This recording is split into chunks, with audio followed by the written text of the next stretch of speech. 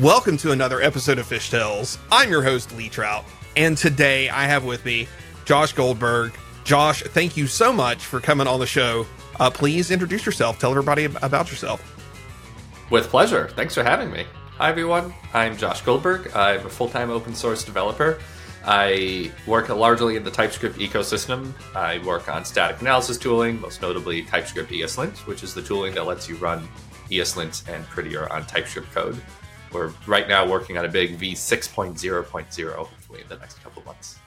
I also wrote a book, Learning TypeScript, which I highly recommend to anyone who wants to learn TypeScript. All you need is JavaScript, and you're good to go with it. Lee, we met, what was it, at All Things Open, right? Earlier in 2022, in the fall? Yeah, Community Leadership Summit, the optional right. day. Yeah. I had no idea it was optional or a thing. I just knew there was... I go into conferences pretty naive. I show up and I see what's there, which is sometimes a good strategy, sometimes, unfortunately, not the right one. But for this one, I feel like it went pretty well. It was a good time. I tell everybody it's the hallway track is the value in all of these conferences, and not to put down the conference or the organizers, but the hallway track is where it's at. So I'm all for just showing up. Oh yeah, I mean, agree. I think that in addition to talks being on their own very useful and good often, especially when the speaker and or topic are quite good, the hallway track is informed by the talks. And I thought a lot of the talks, a lot of the conference sessions at ATO were really good and helped inform a lot of really positive and interesting hallway conversations. I thoroughly enjoyed that Community Leadership Summit day a lot. I met you. I met a few other folks, a couple other folks that are on the podcast too. And it was interesting to see the breadth and mix of people, because I kind of felt like I had imposter syndrome signing up for that. I was like, Community Leadership Summit. Like, I'm not really a community leader, but I'm interested in that side of things. So I went, and I was totally like not out of place. Like, it was a great thing. Was there some motivation that made you go to that? I know you said you just kind of like see what these things are, but did you have something else there? No, I was similar. I only realized halfway through the leadership summit, wow, no, this is actually really applicable to me, because I don't consider myself a community builder. I don't know things like Common Room and Discord at any level of detail. But I realized, wait, I work on an open source project. We, for the longest time, long before I joined, did not have any active community building efforts. There just was not the time budget for it. But now that I've joined, now that we have more sustainable funding, this is TypeScript ESLint, we really want to start building a community. First with the maintainers, and then with the contributors, and then with the community. And all these things like reaching out to people after they've done their first contribution, and setting up good docs, and maybe even recording videos on top of the docs. Like, these are all great tips. I was very pleased. I came away with a whole list of notes that are now sitting in our private Discord waiting to be implemented. It was great. I think it was like not even a week later, and I carried out, one of the things that stood out for me from that first day was the emphasis on non-technical contributions in open source, which is, it's something I felt as somebody like consuming open source projects and code. And I've been very spoiled. I learned how spoiled I was coming up. I'm a huge fan of Django, big Django user, big fan of Django. And the documentation for Django is just fantastic. Mm-hmm. And you kind of take that for granted. Or I take it for granted that you run across other projects that have like no documentation. And you'll find documents or projects wildly popular, thousands of GitHub stars, and they have no documentation. You're lucky if they have a README. Yeah. And I liked that emphasis throughout the day, around like their, fostering, as you build a community around something open source, fostering these contributions that are not just technical. And I think that's a great thing. And I think a lot of projects are successful at doing that. Unfortunately, I feel like you have to know a lot of these projects to even contribute non-technically too. So there's still a barrier to entry somewhat, but nevertheless. For sure. People say, oh, you can be a project manager, just manage the issues. But then it's a project that's some sort of deep static analysis or machine learning pipeline or whatever. And like, that's kind of hard to PM when you're not a technical person. But that being said, some of the best work I've seen on open source projects has been from people doing non-technical work who are still themselves at least a little or very technical. Like Orta the Rocks did such a good job revamping the Cocoa. Oh shoot, I'm not an iOS person. Cocoa Pods, that whole area, and then Sure. Let's say that's the name of the project I'm thinking of. And then when he joined the TypeScript team, he did a whole bunch of work on the TypeScript websites. And that stuff is, I don't know how much code he wrote. I know that the TypeScript website is a non-trivial site, has a lot of translation libraries and other logics in there, but so much work just thinking about the docs and the flow of users and their user journey through it was really good stuff. So that's the type of thing I try to emulate these days. So we jumped right into all things open, and we may come back around to it, but when you introduce yourself there, you talked about your book. I have all kinds of questions about the book. I have questions about writing a book. There is just so much I wanted to know. I have not read your book. So just, full disclosure, I did add you to the reading list. So you're on my list. I will get to the book because I know TypeScript, but I don't know TypeScript. It's one of those, I appreciate what it is and I use it. And then there's always this, I talk about this all the time. I have this treadmill that I'm on through my whole career. Learn something, forget it, learn it again, Yep. and then realize, oh yeah, I already knew this. I'm learning it again. And it's made me think about writing a book about some stuff and that's all these things. So any story, however you want to start this, if you want to go chronological, I'll tell you my interest in this selfishly. I want to know the process of why did you write this book? How did this all go down? I want to hear the chronological, origin story. But before we go there, if there's something else you want to say about the book, lay it on us. I will say that your treadmill rings true for me. I too feel like I do that a lot. There are really three levels or three large overgeneralization of levels that people go through, I think, when they learn the stuff, oftentimes. The first is at a very high level concepts base. What is this thing? If someone asks you in an elevator, you could say, oh yeah, no, TypeScript is whatever, like a typed thing that's on top of JavaScript and that's it, which is the high level theory of it. The second one is the middle level practical implementation. You learn TypeScript at some level. You can write a TS file. Okay, if it yells at me about the type being wrong, I can kind of fix it. And that's only the middle. The real true third deep level is mixing the two of them, the theory and the concepts, to actually understand maybe not how it works internally, but how it works in general.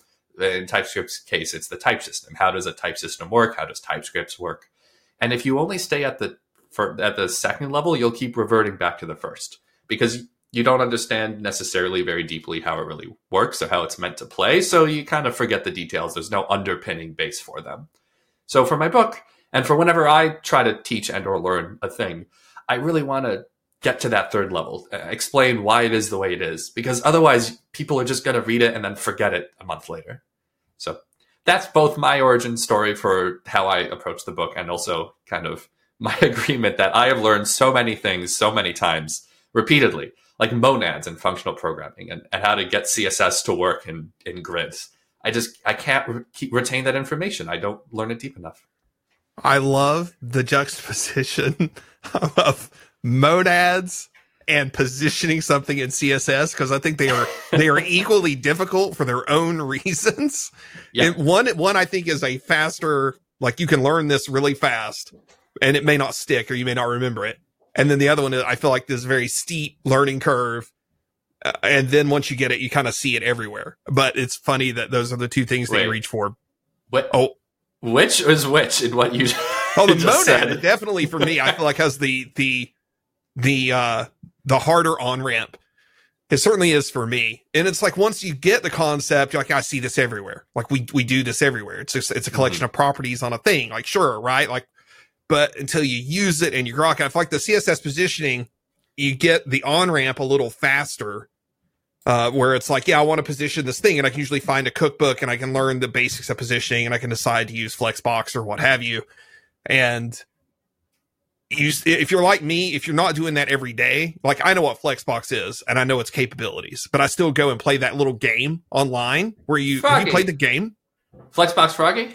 Yeah, Flexbox Froggy. Yeah. And what a good game. Oh my God. That's how I go and remember Flexbox. I'm I'm going to play that game again. And that's what I always type in Flexbox game. I couldn't even remember it was Froggy, but yeah. Much like Frogger, it is fraught with danger. But to actually answer the question you asked, I've never intended to be a community influencer thought leader person. I just really like improving the state of the world for developing in JavaScript and now also therefore TypeScript.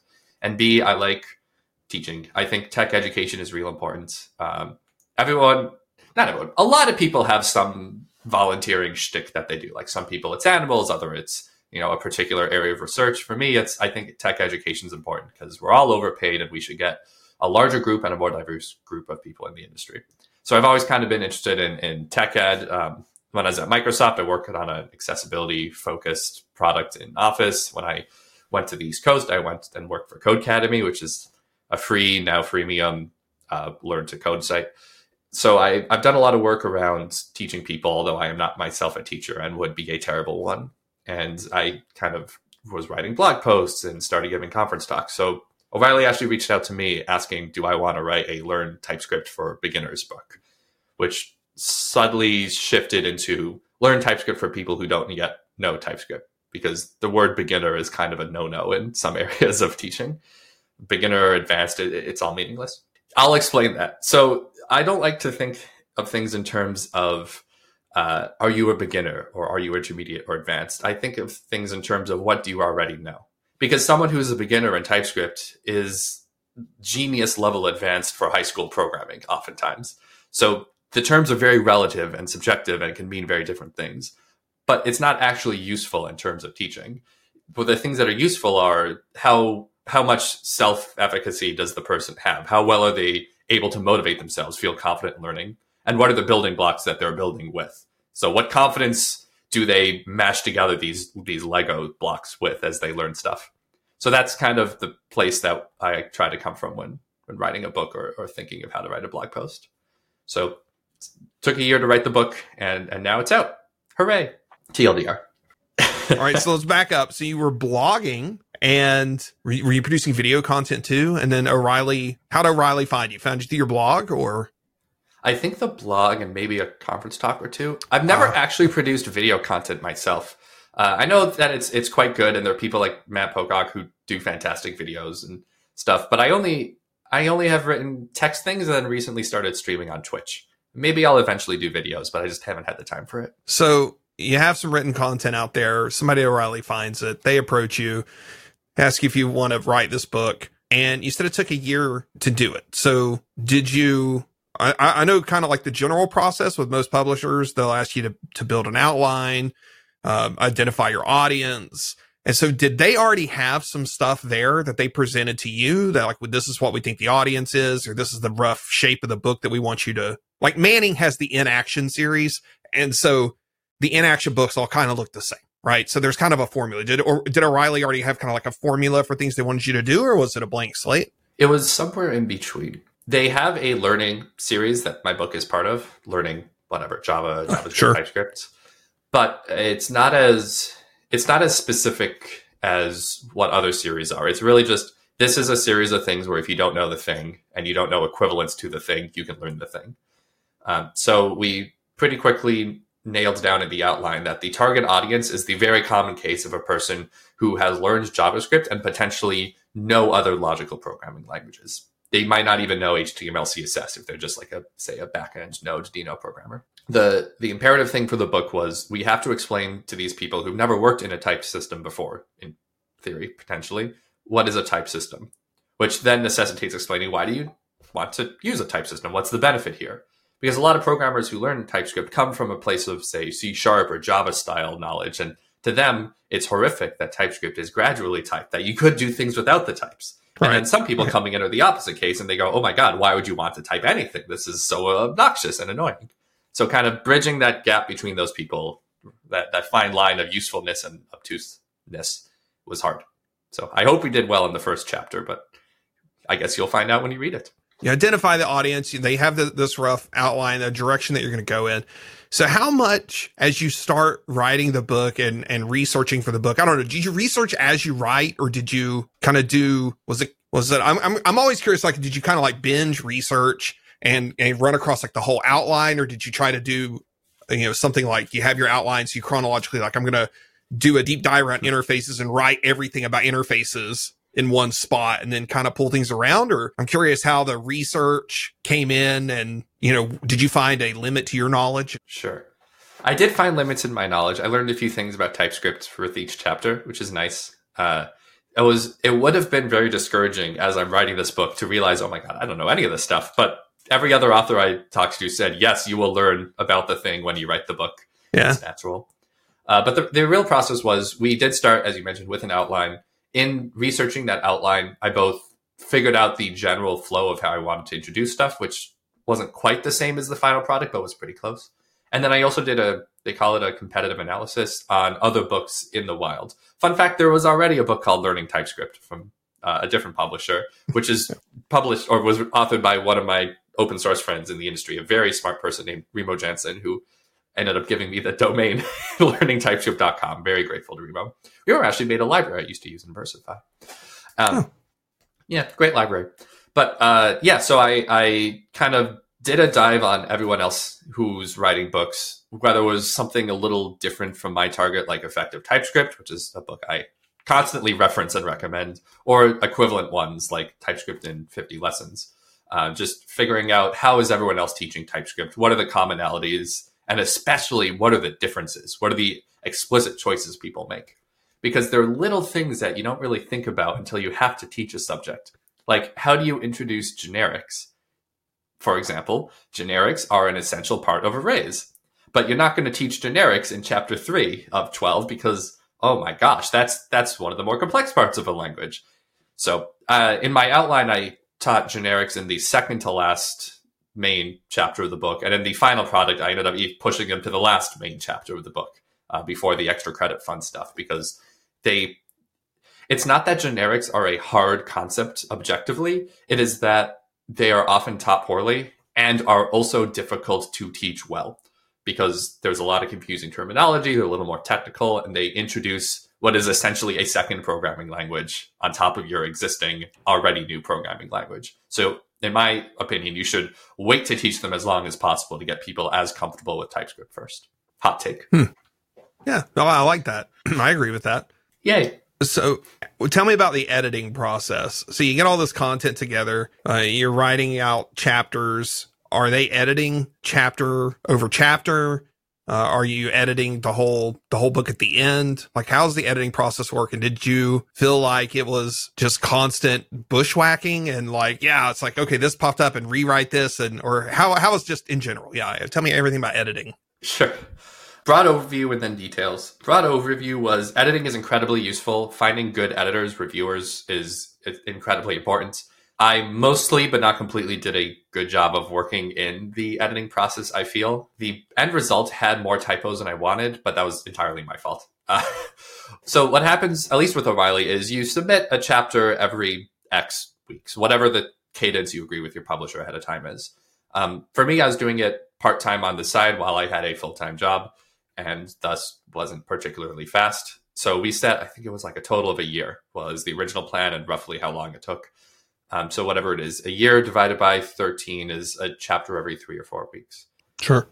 I forget actually what the cadence was. Anyway, so I would submit a chapter every so often. I would get reviews from my I forget the titles. There are different types of editors. There's an acquisitions editor Sure. and a publishing editor, all this.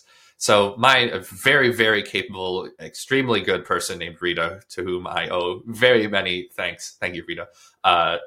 Fixed a lot of stuff just, off the bat. Then I also had nominated some peer people, like folks in the industry who were willing to tolerate me and lend time to edit, and whose names are in the book and thanked profusely there. So they would also review every few chapters. Like they would get a bundle of chapters, a third of the book or a fifth of the book. However, the key mistake I made as we're going through and writing chapters, and then I would also go back and edit previous chapters, the key mistake I made was twofold. One was I would go back and edit a lot because that's how I, as some agile modern programmer, expect to do things. You're Sure. constantly iterating, learning from the chapter 5 to redo some of chapter 2. And then I also didn't pick the themes for each chapter. Every chapter has a different theme, like warriors or poets or whatever. And instead of putting those in, I just put temp 1, temp 2. So now there are a bunch of typos in the book where like the text references, I don't know, like Cleopatra, and then the actual code references like, I don't know, Gandhi or something, like very different things. That was unfortunate. So there were a few typos there from when I went back and then didn't get editor review. And sometimes if a chapter was really different, we would get the person to re-review it. But it's also just a pain as an editor or reviewer to keep reading the same chapter over and over again. So we try not to do that very much. I love it. I'm very interested. The more people I talk to, I'm very interested in this whole process. And I think it's fascinating how it all comes together, and especially technical material in books. And I don't know that I have the aptitude to write technical books at all, but it's definitely something I want to explore. And I need to start blogging. My big problem is that I write like I talk, and that doesn't carry over well with all audiences. So yeah. Well, I'd highly recommend to anyone who's interested in getting content out there, whether it's a book or a video series or whatever, just do something small to start. Get yourself in the flow. You're not going to go from 0 to book instantly or 0 to totaltypescript.com instantly. You work your way up, you figure out what works and doesn't work for you, and you gain experience that way. Segue. Perfect segue. Perfect. I gained some experience. I gained some very relevant experience teaching a collegiate level class and teaching JavaScript. And TypeScript was in our stretch goals in the syllabus. And we unfortunately did not get there. But, a few minutes ago, you said you think you'd be a bad teacher. You wouldn't be a good teacher. So what makes you think that, working at, did you say you were at Code Academy? Code Academy, yeah. Yeah. Fun fact, there's no A in the middle, which has confused a lot of people. Okay. Yeah, it's like a Bears situation. No one notices. I think that I don't have the personal patience and tolerance to be a very effective teacher at scale. If I find someone who I relate to, or they're at a similar place in their career to where I was at that stage, then I work with them very well. But I lack that kind of broad empathy where I can look at a classroom, make something that works for them, and then when individuals come to me, I can give them tailored responses. I don't know. This is not a tested hypothesis. It's just something I think about myself, and I haven't had the time and positioning to prove or disprove.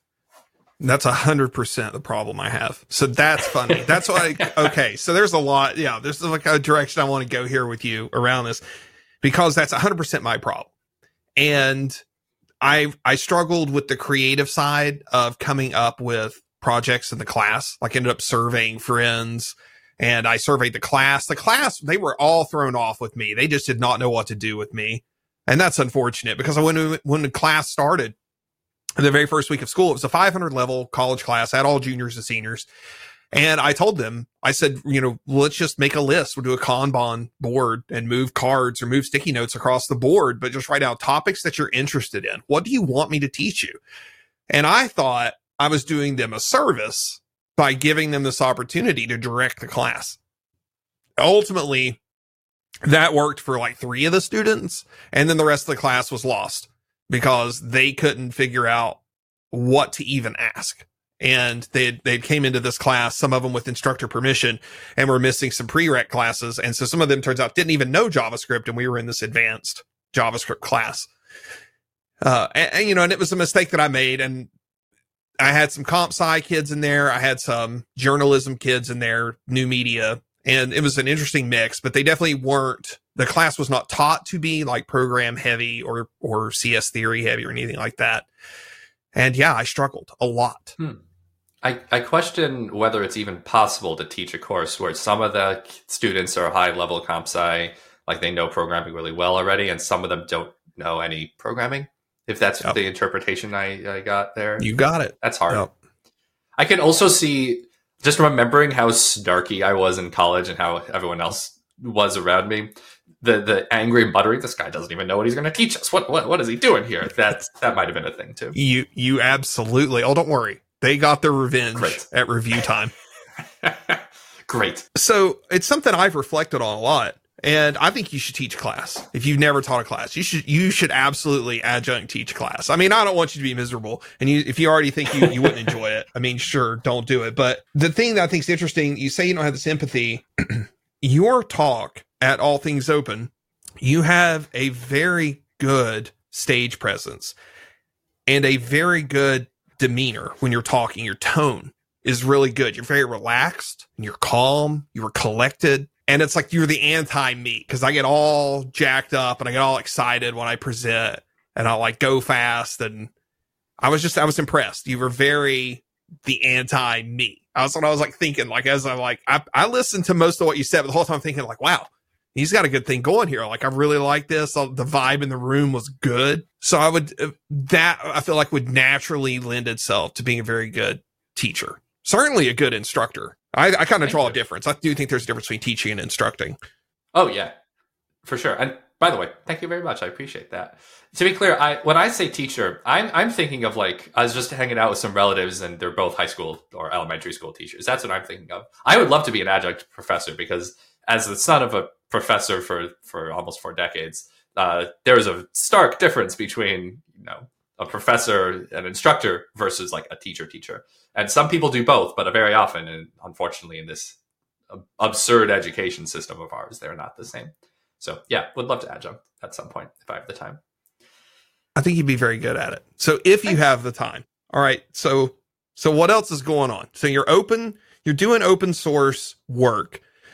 You are the primary maintainer for ESLint TypeScript. Did I say it right? Is the ESLint TypeScript plugin? I am neither the primary maintainer nor is it that way. It's the other way around. Yeah. TypeScript ESLint. But thank you. TypeScript ESLint. I thought you were the primary maintainer on that. I'm the most vocal maintainer, which oftentimes gives that impression. But we are one of the worst projects to try to advertise. We are not TypeScript. We are not ESLint. I am not the primary maintainer. People look at it and their first reaction is, "Oh, you work on TypeScript. That's cool." And I'm like, "Well, I contribute, but I'm not on the team. Please don't think I am, because then I'll get on their bad side." And I once made the mistake of saying on Twitter in a conversation, "Oh, I think that's a bug in TypeScript," and I was wrong.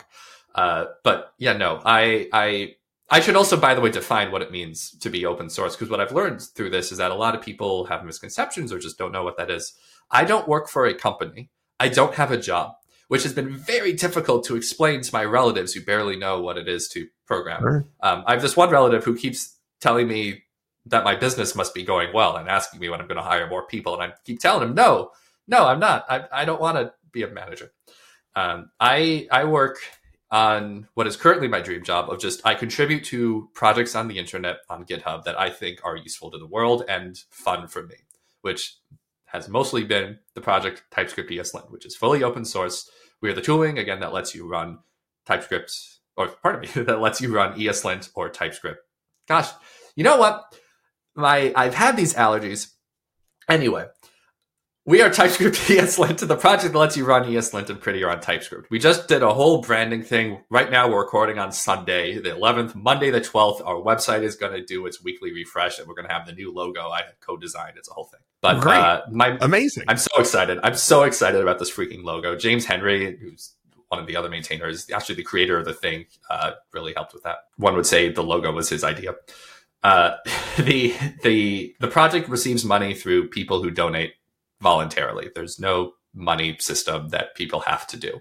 Anyway, we get money from nice companies like Indeed and SourceGraph and Sentry and actually Codecademy. So we distribute that money amongst the maintainers, and it's not yet a full tech salary, but I did hit minimum wage this month through my personal open source sponsorships and TypeScript ESLint. So I'm pretty happy about that. Thank you. I have a job, sort of. But yeah, the nice thing about working in open source full time is I get to choose what projects I work on. I get to do things that I think are really useful for the industry, like TypeScript ESLint. The downside is I kind of have to work on projects that have some visibility so people pay me. And then also I don't have a full job. I don't have a team, a company, a manager and mentors who are working on the same stuff as me. So it can be a little lonely, a little isolating at times. But I go on podcasts and stuff like this. So, I get the community that way. So were you remote before the pandemic? No, I was not. I was in person. And you know what? There were pros and cons to both sides and a lot of accessibility concerns about being in person. But gosh darn, do I miss having an office. Yeah. It just, you say it can get lonely. You talk about being on the podcast. Like, I don't know. I have not recorded. And this, I'm not going to edit this out. I'm going to leave this in. You and I are talking, like the 14th episode I've recorded. And they're all going to release in 2023. And I still haven't recorded what's going to be episode 0.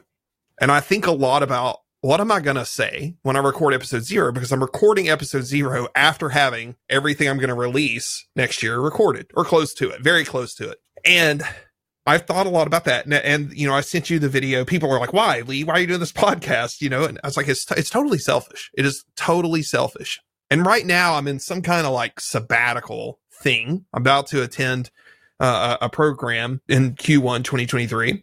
And leading up to that, I am not actively working. I have like a little like 10-hour a week contract thing right now, but I'm not full-time employed, and I've been catching my breath. And this podcast was all about me talking to people that I enjoy talking to. And it's all about exploring things that I'm interested in with people that I find are interesting. And, it's an investment. I appreciate you taking the time, as everybody has. It's an investment on your part to sit down and chat with me.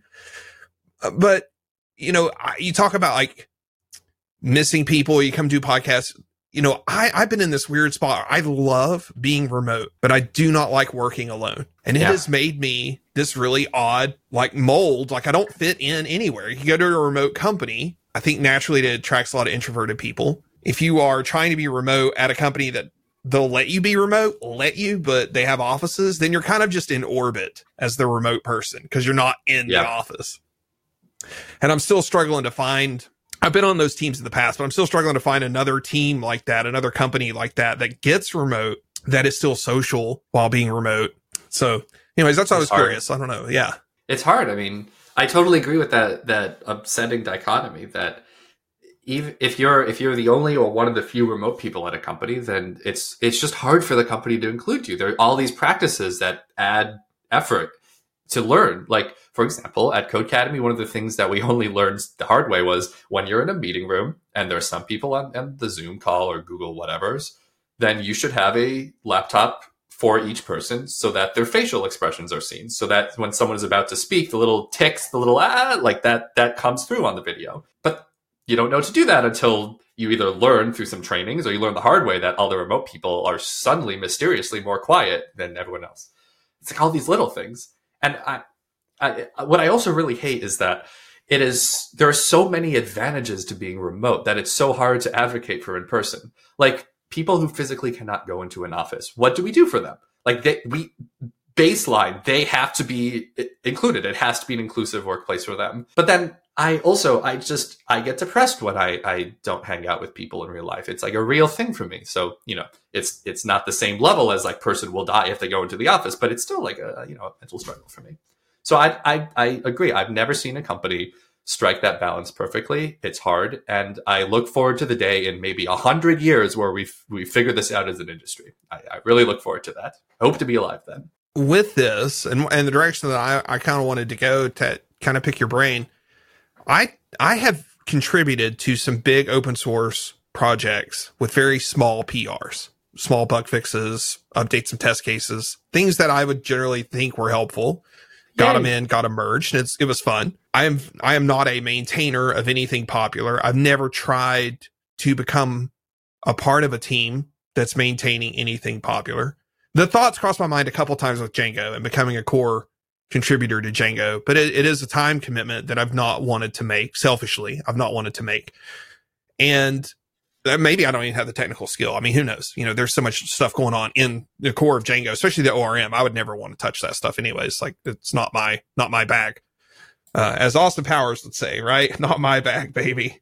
Oh, behave. Yeah, right. So tell me, like, how did you get into contributing to, I'm going to say it right, TypeScript ESLint?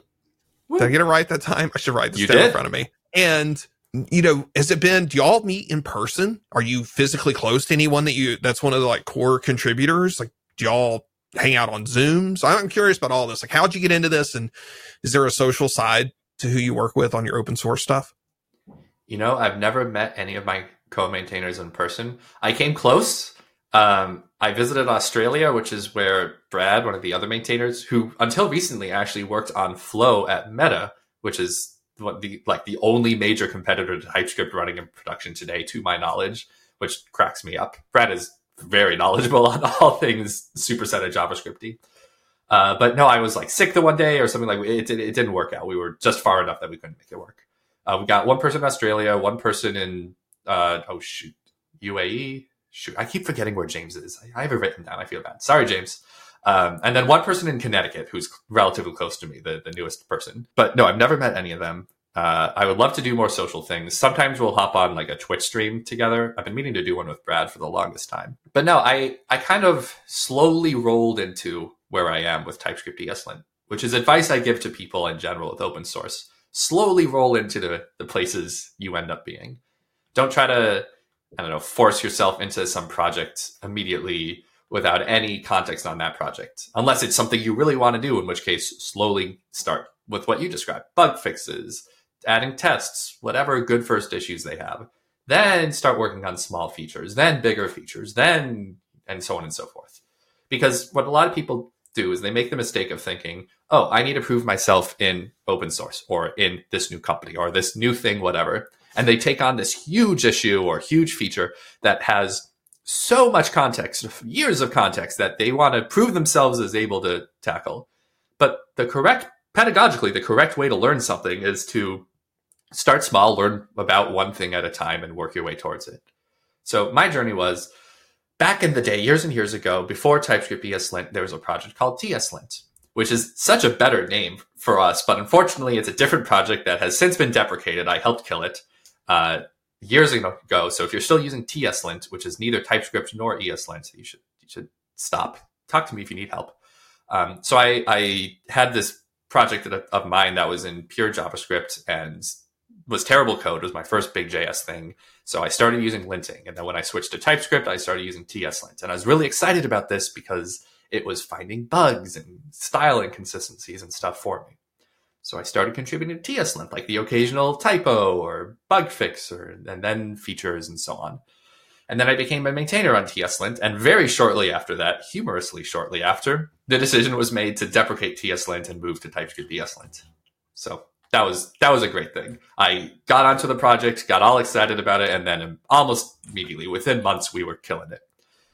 So I actually didn't join on TypeScript ESLint immediately after that. I was kind of a little burned out, a little busy. So I worked on a project, TSLint to ESLint config, which is as poorly named as most projects in my area, which converts your TSLint config to an ESLint config. And then I only went full-time open source earlier this year, and it was around that time, beginning of 2022, that I really joined on TypeScript ESLint as a maintainer. So that's my advice to people. Start slow, roll your way in. Don't dive into the deep end unless you're ready for it. I think it's interesting that you jumped into linting as well. Did TSLint operate on ASTs? For people listening, abstract syntax trees. It did, yeah. An AST, abstract syntax tree. We actually have, I think, a pretty good explainer on the TypeScript ESLint website. We have a blog. It's powered by Docusaurus, one of my favorite projects ever. So if you're curious about ASTs, go to our blog. That's another meta. Docusaurus is another meta project, right? Yeah. And it brings me so much joy that we finally have like a really good doc site focus thing. Because for years, Gitbook was looking like that. But then they like put a bunch of stuff behind the paywall and they stopped adding new features. And I don't know what happened there. Gitbook is good, but Docusaurus really brings me joy. But yeah, so ASTs are a representation of your source code. They sound much more intimidating than they really should be. But it's the way that programs like ESLint, TSLint, TypeScript, any compiler looks at your source code and makes informed decisions based on it. So TSLint took a look at your AST and told you, hey, I see you have whatever, a variable declaration with a var. You should use letter const or little things like that. I think and what I was going to say, I think it's interesting that that's where you started. Twice now, I have wanted to get some features built that operate on top of languages and like there's a Go thing that I've wanted to do, and I put it off. And I don't know if it's good or bad that I put it off and didn't do it. Go doesn't have really good documentation generators outside of the GoDoc tool itself, which is built into Go. Nobody at the time, which this may have changed, this was like 2.5 years ago. At the time, no one had written anything that would take your Go code, parse it, and pull out all the documentation bits and offer them up to you in something like, I don't know, have you used Unist by chance? Universal Syntax Tree? Oh, yeah. That's inside of Docusaurus at some point. Their plugins use it, something like this. Yes. So that was my thing. I was like, okay, I want prettier docs for my Go stuff. I don't want to just live in the Go ecosystem. Ultimately, I want web-based docs. So it made a lot of sense to go towards Unist with this. So I was going to write this tool that converted the Go AST over to the Unist style AST, at least for documentation, just documentation bits. And I put it off and I put it off. And this is like this common thread with me and I think other programmers is like, you have this idea, you maybe think it's good. You may or may not register a domain name for it. And you just don't do anything with it. but I'd seen stuff around, syntax trees, and I've used things in Python for a long time around that. And so, the fact that most languages have some tooling for this, I was comfortable with it. And I was like, yeah, I want to do this documentation thing. And then the other one that I ran into was wanting to do some stuff with markdown lint, and that does the same thing. It parses your markdown into syntax tree and then lets you lint things on it. And I found some things that appeared to be missing. And I don't know if they're there now or if it was my ignorance, but it was something around definition links. It's like definition links. They were not represented in markdown lint in the tree that you could process, that I could find. Oh. And so it was like getting into like a whole thing about like, I'm gonna have to edit how this thing parses to pull these things out so that I have a new node. I don't know. There was like a whole thing, and I don't know. It was hopefully and probably just my ignorance. But did you ever run into anything like that? Like you start digging into all this, and did you ever feel like, wow, there's maybe a lot more to this, and I just don't even feel like, I mean, obviously you stuck it out with TypeScript, ESLint, and TSLint, but did you ever like bump into these walls that kind of make you think like, I really don't want to make this time investment at this point? Yeah, for sure. And everyone has a unique journey, the context they're coming from, the things that make them happy or sad. Everyone has a unique brain. Like for me, linting sticks really well, understanding ASTs, because I feel like I really understand things that are pure in isolation. And when you add fancy libraries or frameworks or whatever, that's when I get all confuzzled and confused. But everyone else is their own thing. Everyone is different. But yeah, sometimes something is too complicated. Like once in a while, I'll try to contribute to TypeScript, even now, especially now that I'm arrogant and think I can do anything, and I'll get in there and have just no idea what's going on. There's actually a bug on the TypeScript issue tracker that still annoys me. It had a bunch of attention. Its go-to definition on string literals. Like if you have let's say a type that allows a string literal, like let's say a function that takes in either up or down as a string, and then you call that function passing the string down, right click on the string down, go to definition. TypeScript is not built to be able to tell you, oh, it's the parameter of a function, so go to the type for that function. It's just not implemented. And there's a bounty on it. Like people from TRPC and T3 and all this were very excited about it. And I tried, I failed. So yeah, sometimes, this is motivating me. I really want to go tackle that again. I wish I had the time.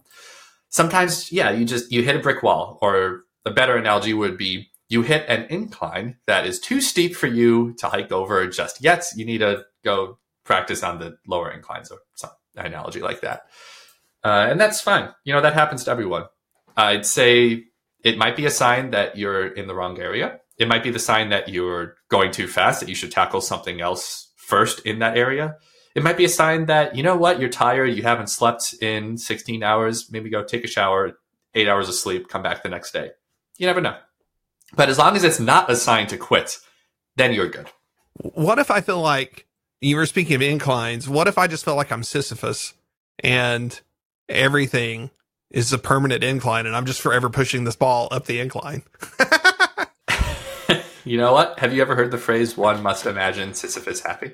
No. Interesting. No, tell me more. One must imagine Sisyphus happy. So I'm misinterpreting this thing intentionally. The real thing is this from some philosopher or writer or someone is saying that we must imagine Sisyphus happy because it's an absurd situation. But if Sisyphus is happy, then we should like our lives are absurd. We should accept that.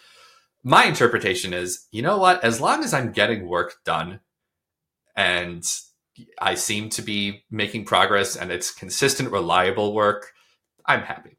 And I started using that because I was on my last few months at Codecademy, I was working on this project that had floundered in development tech for years and was just really happy that I was finally getting it through. But it felt like there was always one more bug fix or bug push out there. So I started saying that when the PMs would ask me when it'd be done.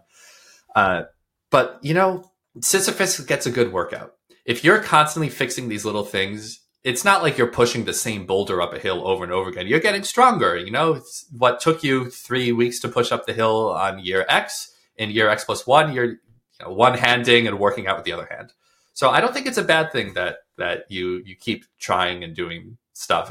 If you're gaining experience from it, if you're building your reputation, if you're improving the world around you, that might be a good thing. Do you read any Stoicism? Do you follow any of the Stoicism stuff? And in high school, I got real into Diogenes and cynicism, and I just haven't had the emotional or mental energy to get back into philosophy.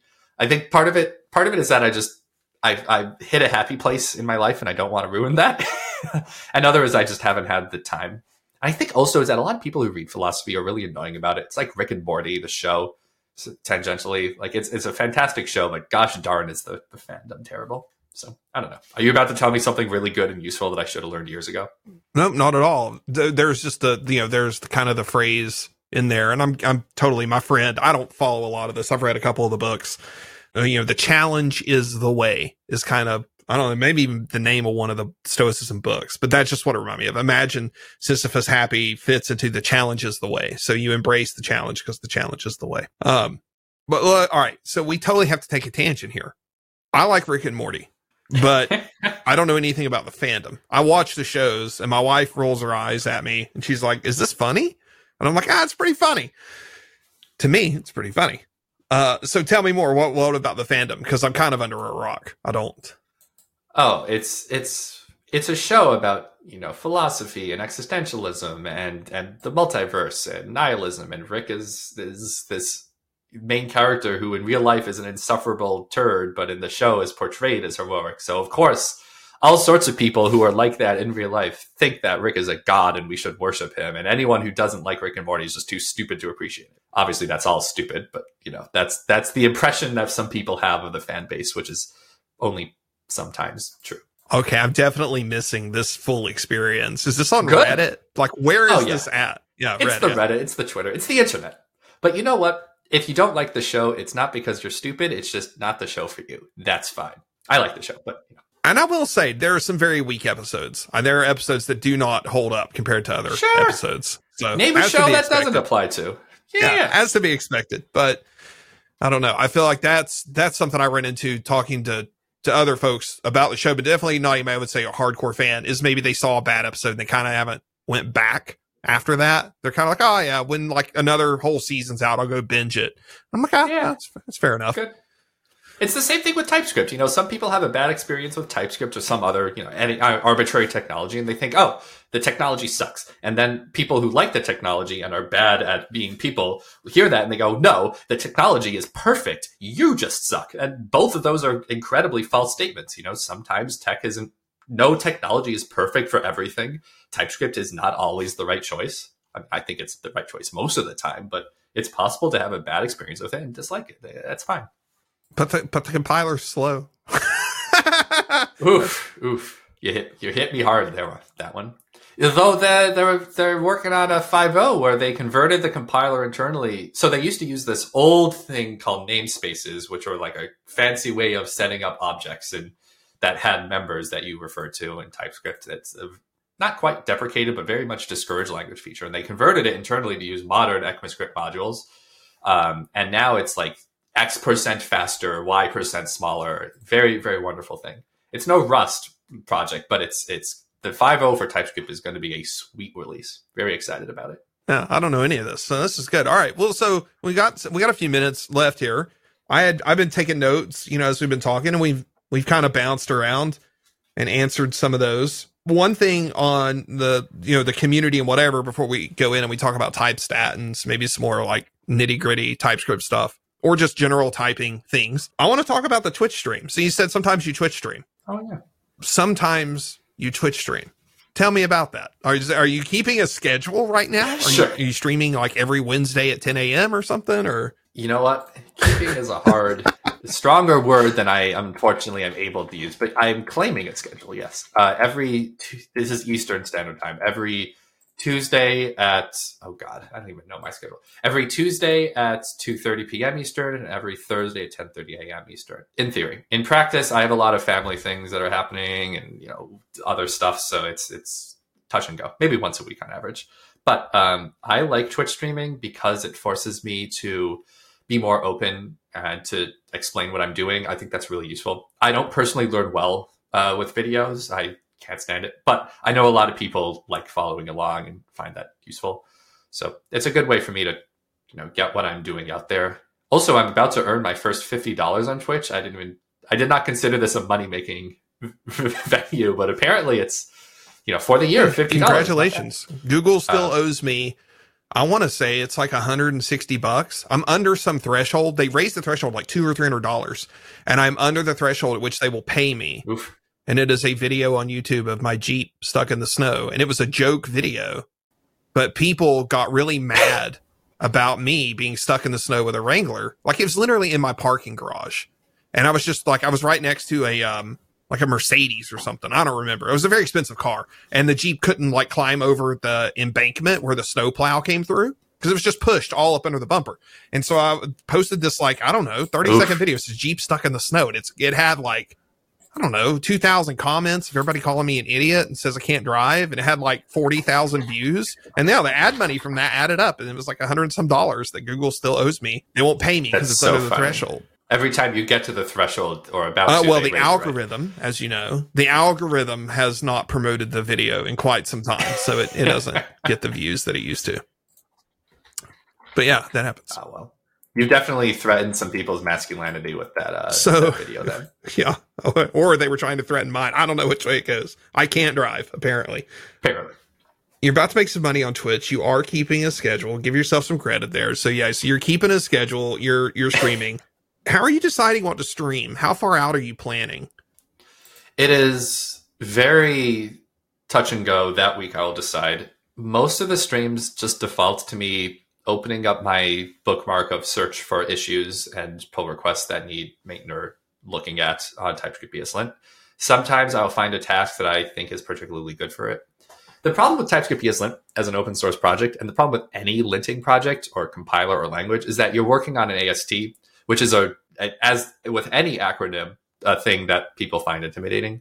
So it's not the best good first issue or like learn to open source area. It's a little unfortunate. I'm actually going to be starting a project this coming week, so middle of December, that I'm hoping is going to be a lot better, like a more generic Next.js TypeScript site. But yeah, it's just whatever I think someone could randomly tune into the stream, ideally without AST experience, but like most of the time, just someone who, is willing to read up on it for 5 minutes and then just learn. So just going back through my history, it's a lot of like reviewing issues and pull requests. I try not to do too much documentation work because it's a lot of text and I don't think that translates well over videos, but hey, sometimes that's what I got to do. I tried streaming a couple times and I enjoy it.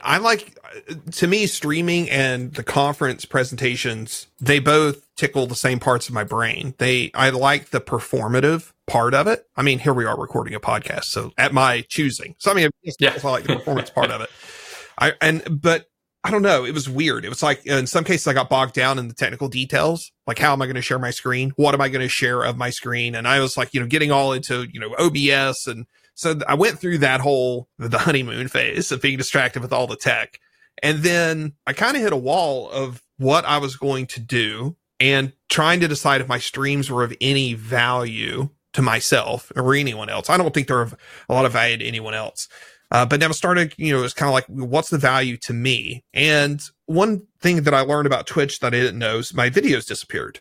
They got deleted. So I thought they hung around like, oh yeah. So I realized one of the things that Twitch helped me do is it gave me an artifact to show like that I had done something, and it made me value my contribution to my own projects, because it was like, oh, I didn't air quotes waste a Saturday afternoon. I streamed for 2 hours on a Saturday afternoon. And it was like having that recorded stream, this artifact out of it. I don't know. It really was like this motivating thing for me. And so I want to do more of it. I just feel like I don't have content that appeals to anybody. And I don't know. So do you grab your videos? Do you put them on YouTube after they're recorded, or? I do. Yeah. So once in a while I'll have a guest appear, and I actually lost a guest video because I didn't realize that you had to explicitly link your Twitch and Amazon accounts to get the like extended time that they will last. So that was unfortunate. But yeah, now I have a slightly somewhat reasonably set up youtube.com/ at Joshua K. Goldberg, which I used to be really into Photoshop as a high schooler. So I photoshopped the banner and everything. So I'm hoping this year I'll get around to live streaming to both Twitch and YouTube, like a dual stream. I'm trying to spend as little money as possible because, as I referenced earlier, I make very little money in open source and I'm trying to be scrappy. So instead of paying for a very good service like a Restream or paying, I'm just OBSing it. For those who haven't used it, OBS is the very capable and somewhat hard to get used to software that many of us streamers use. once you get used to it, it's great. It's just like, you have to learn how things work. So yeah, I do upload everything to posterity for YouTube. And I also make a Twitter thread for everything I do. Like I will post in the morning of, hey, I'm going to be doing this, which half the time is just open source. And then as I look at issues or pull requests or create them or whatever, I'll post that on the Twitter thread. And then I put the links to those and small descriptions in the YouTube description of the video. So you can always go back and find my old stuff. Most of my videos have under 50 views. The average is like 5 or something like this. Like the median is 5. But I think it's good practice. I don't think that my production quality is very high. So when I do have the time, when all my things settle, I'm really looking forward to becoming like an actual like resource for people, like someone that's consistently reliably good, rather than right now, which is, sometimes I hop on and sometimes it's like potato quality in my parents' abandoned bedroom from years ago or whatever. I like it. Well, I like the authenticity you have there. I think that's really important. I mean, that probably goes back to your talk at ATO. I haven't looked to see if you had any other talks recorded. So I don't know if you always have that same sort of tone and just very chill about things, but yeah, there's an authenticity to that too. I like it. I did see that you were streaming this week with a guest. So yeah, I'll try to catch that. Thanks. Yeah. And actually, this is a good segue to me. If you want to see other videos of me talking, first of all, I find it very surprising that you're not the first to refer to my speaking style as like chill or relaxing, because I am a high energy, high stress person. I am constantly, vibrating with fear. So the fact that I'm hiding that, I'm masking very well is surprising and amusing to me. But JoshuaKGoldberg.com has links to my Twitter, Mastodon, blog, it up, whatever, Twitch, and a big old list of talks. I had a year-end goal of redesigning it. Maybe I'll get to that. But it has, if you look up just the word video or videos, just video on the site, you can see there are like 12 videos of my old talks. I also recently on my blog, which is linked there, blog.joshuakgoldberg.com, have a large blog post, how I apply to conferences, split into the actual description of how I apply to them for anyone who wants to apply to conferences or is interested. And then also a big FAQs thing, which have links to some of my favorite video stuff talks that I've given.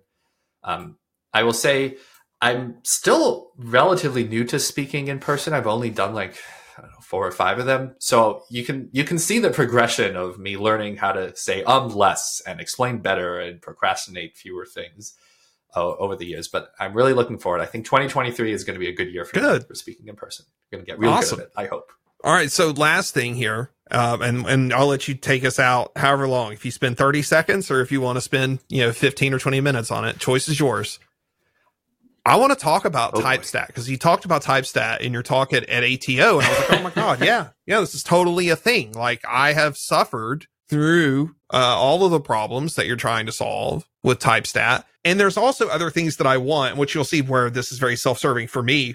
We're already mentioned, like there's some things in Go that I kind of wanted to pull into Unis so that I could do things with them in JavaScript land and what have you. But there's also this dream that I'll have really good code generation between TypeScript and Go. I know TypeScript has way more types available and Go is very restrictive. It's not as expressive. So there's not going to ever be a one-to-one, but there's, TypeStat inspired me to be like, yes, I should explore more of what I can code generate one way or the other. So yeah, take it away. Tell us all about TypeStat. Sure. What a terrible name. Great opener. Thanks. This project sucks and you shouldn't use it. So TypeStat is a project of mine that I started years ago and have been very slowly working on ever since, off and on, mostly off, that converts JavaScript to TypeScript, which is the big, extremely exciting thing for many. And then also can convert TypeScript to better TypeScript, meaning improve your types, enable the strict whatever flag that you're hoping to enable. The logo is the TypeScript logo, but with a medical Red Cross style plus instead of the TS, and TypeStat is like vaguely medical to me. It's like healing your code. So it actually makes sense as a name, but no one gets it. So obviously that makes it a bad name.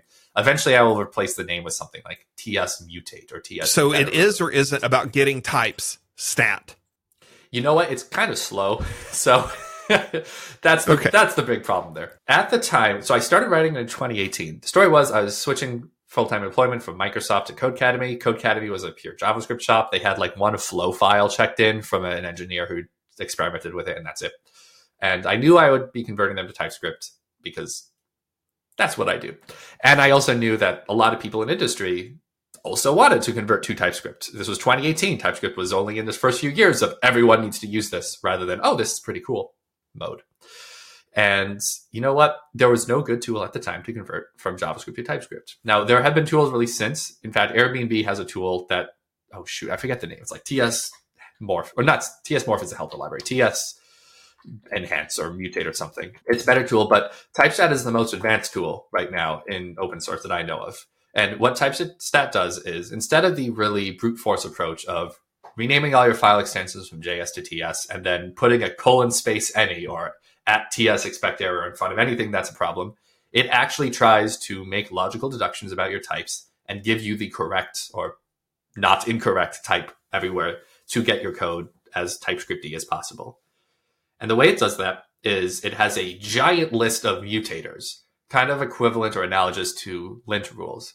Each mutator operates on a specific classification of this code is wrong and has a specific type of fix that it applies. They're all text-based mutations or AST mutations. So you might have a fixer that says, oh, I see you have a variable without an initial value or a type. I will give it a type. Or, hey, I see that you have a React component that doesn't have props declared. I will look at all the places you render this React component, and I will see all the different props and figure out each of those props, whether it's optional and also what types it's allowed to be, and then I will create a props type for you. So that latter one is kind of advanced and takes a lot of code. The first one is, well, actually TypeScript has an API for that, so you can just call it TypeScript. So it keeps going through your code. It loops through your files over and over and over again, applying these mutators that create mutations, the terminology for which I stole from Stryker, the mutation testing framework, great framework. And then eventually it will find no more mutations to make and it'll spit out your code. Now, in theory, this is wonderful. This means that it will always, as long as each mutation doesn't have an infinite loop bug or just adds the same thing over and over, or conflict with other mutations, as long as they always get it slightly better at least, eventually it'll fix your code base. In practice, two problems. One, this is really hard. People who are writing JavaScript, not TypeScript, make wacky things that are hard to represent in the type system. That's just a universal rule. If you're not using TypeScript, you're not thinking about it. And agnostic of specifically TypeScript's implementation of a type system, the ability to model your code in a simple, concise way is a beautiful thing that's hard to do when you don't have any systems such as TypeScript or Flow enforcing it. So almost always a large JavaScript code base is going to have some wacky crap that no one understands and no one wants to touch. So that's the unfortunate thing. Second of all, this is just generally hard to do. There are all sorts of wacky other cases. So like you end up with these ridiculous 3,000 file or 3,000 line files that used to be 300 lines. My God, speaking is hard. You end up with these like 3,000 line files where 2,700 of those lines are bizarre, terrible types that TypeStat generated.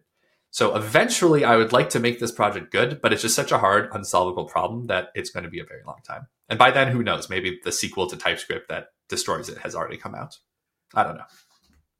So that's TypeStat. You ever seen the movie Spaceballs? I have seen Spaceballs. And did you hear the thing about a sequel where it was going to be called like Spaceballs 3, The Search for Spaceballs 2 or something like that? Yeah. That's going to be TypeScript 2. Like TypeScript 2 is not really going to be a thing. There's just going to be something that's the equivalent of TypeScript 3 that's just going to like leapfrog. Just that was like just totally digression here, but that's what came into my mind. Oh no, I think you're totally right. TypeScript is so good that even though it's like 10 years old in the public eye, it's still, we haven't had a major successful competitor. So whatever comes next, it's going to be, the 10x principle. You have to do something 10 times better than the competition. Yeah. God only knows. Heavens only knows. Whatever. What's coming next? But yeah.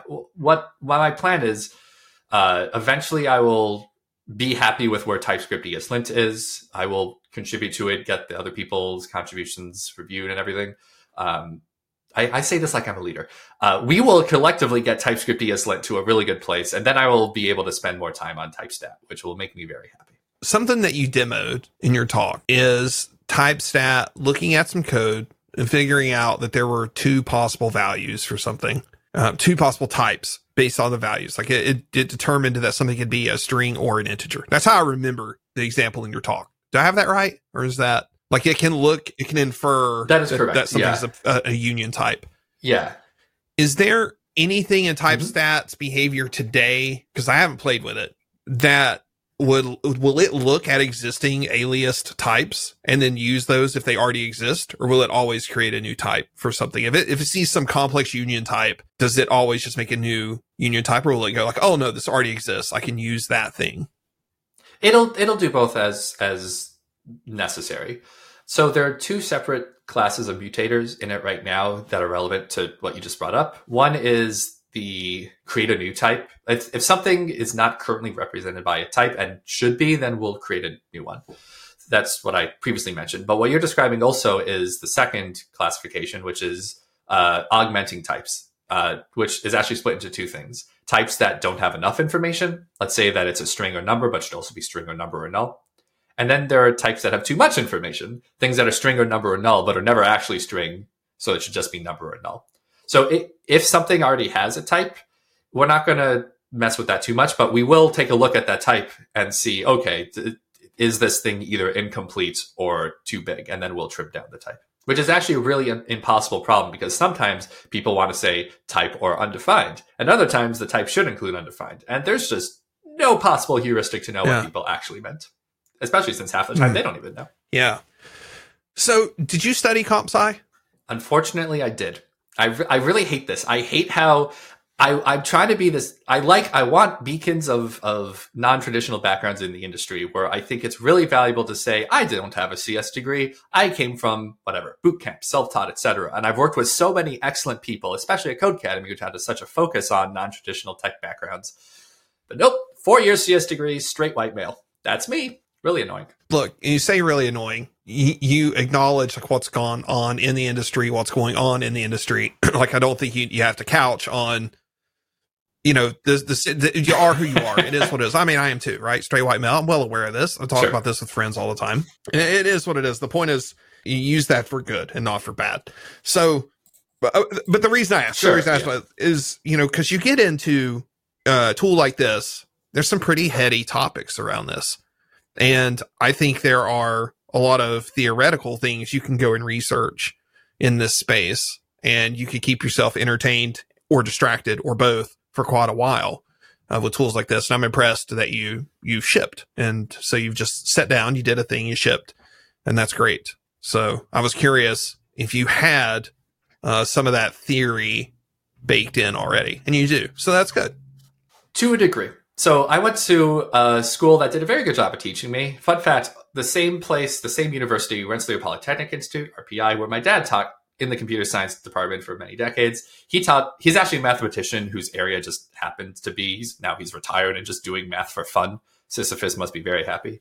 But his theory area was graph theory. So graph and number theory, and I only ever audited one of his courses. But the area of algorithms that was very focused on in our curriculum is not the area that I now use. I think it's really cool. I think graph theory, which is that area, is fun and interesting. But it's basically the only applications of graph theory that I use now are when I model curriculum, which is bizarre and weird. That, like, a lot of people have started to talk about this more in industry, this thing that teachers have known for 200 years, that the way you develop a curriculum is you create a little circle, a little node, it's called, for every little topic. And then you draw lines on what topic requires other topics. And oh my God, that's graph theory. You do a depth first search or whatever to figure out, you know, what order you should teach things. But programming languages theory is what I actually work in now. And I learned none of that in college, with the exception of one course called Programming Languages, where we learned Haskell, Prolog, which is a logic-based language, and this extension to Java called Salsa that the professor wrote. I did very well in the course, not because I understood any of the high-level theory stuff, I did not, but because I turned in the homework assignments a little early and did the extra credits, and also raised my hand in class, none of which most people did. So that gave me a lot of extra credit. I got like 146 or something, where the class median was like a C, and it's not because I did well. I bombed all the tests. So that's a commentary both on how little I actually know things like interning. Like I just looked up that issue I'd referenced earlier about how literal types don't have their own type in TypeScript. I had to ask, like, what is this concept? I don't know any of these things. I don't know interning. I didn't know ASTs out of college. I just slowly picked this stuff up on the job.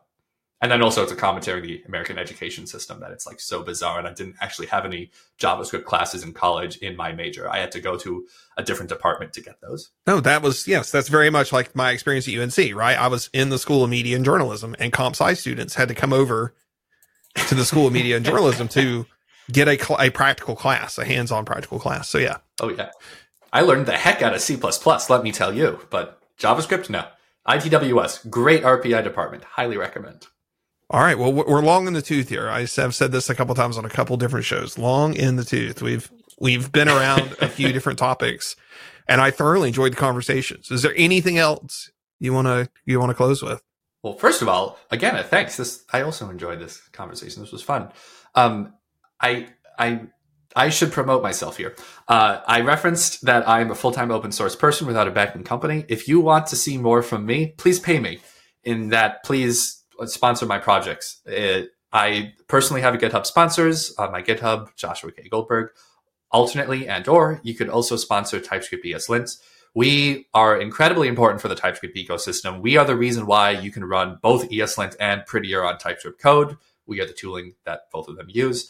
So fun fact, we have about the same amount of downloads within a few million as ESLint because Prettier depends on us. So please sponsor us so that we can have sustainable developments over the years and write lint rules that make your code better for you, catch your bugs for you. Otherwise, buy my book, Learning TypeScript, like and subscribe. Free Ukraine. That's about it. Thanks for having me, Lee. No, thank you. I appreciate it. All right. Well, that's it for everybody. Thank you so much. Thank you, Josh. I appreciate it. Bye.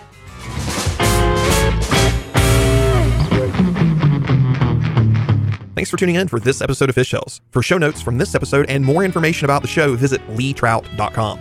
Music production by Haroon Sarang. We'll see you next time. Yeah. So I don't sound totally full of shit. Got it. Yeah, that's the minimum bar there. Don't be a total full of shit. There we go. Life lessons. Just a little bit. All right.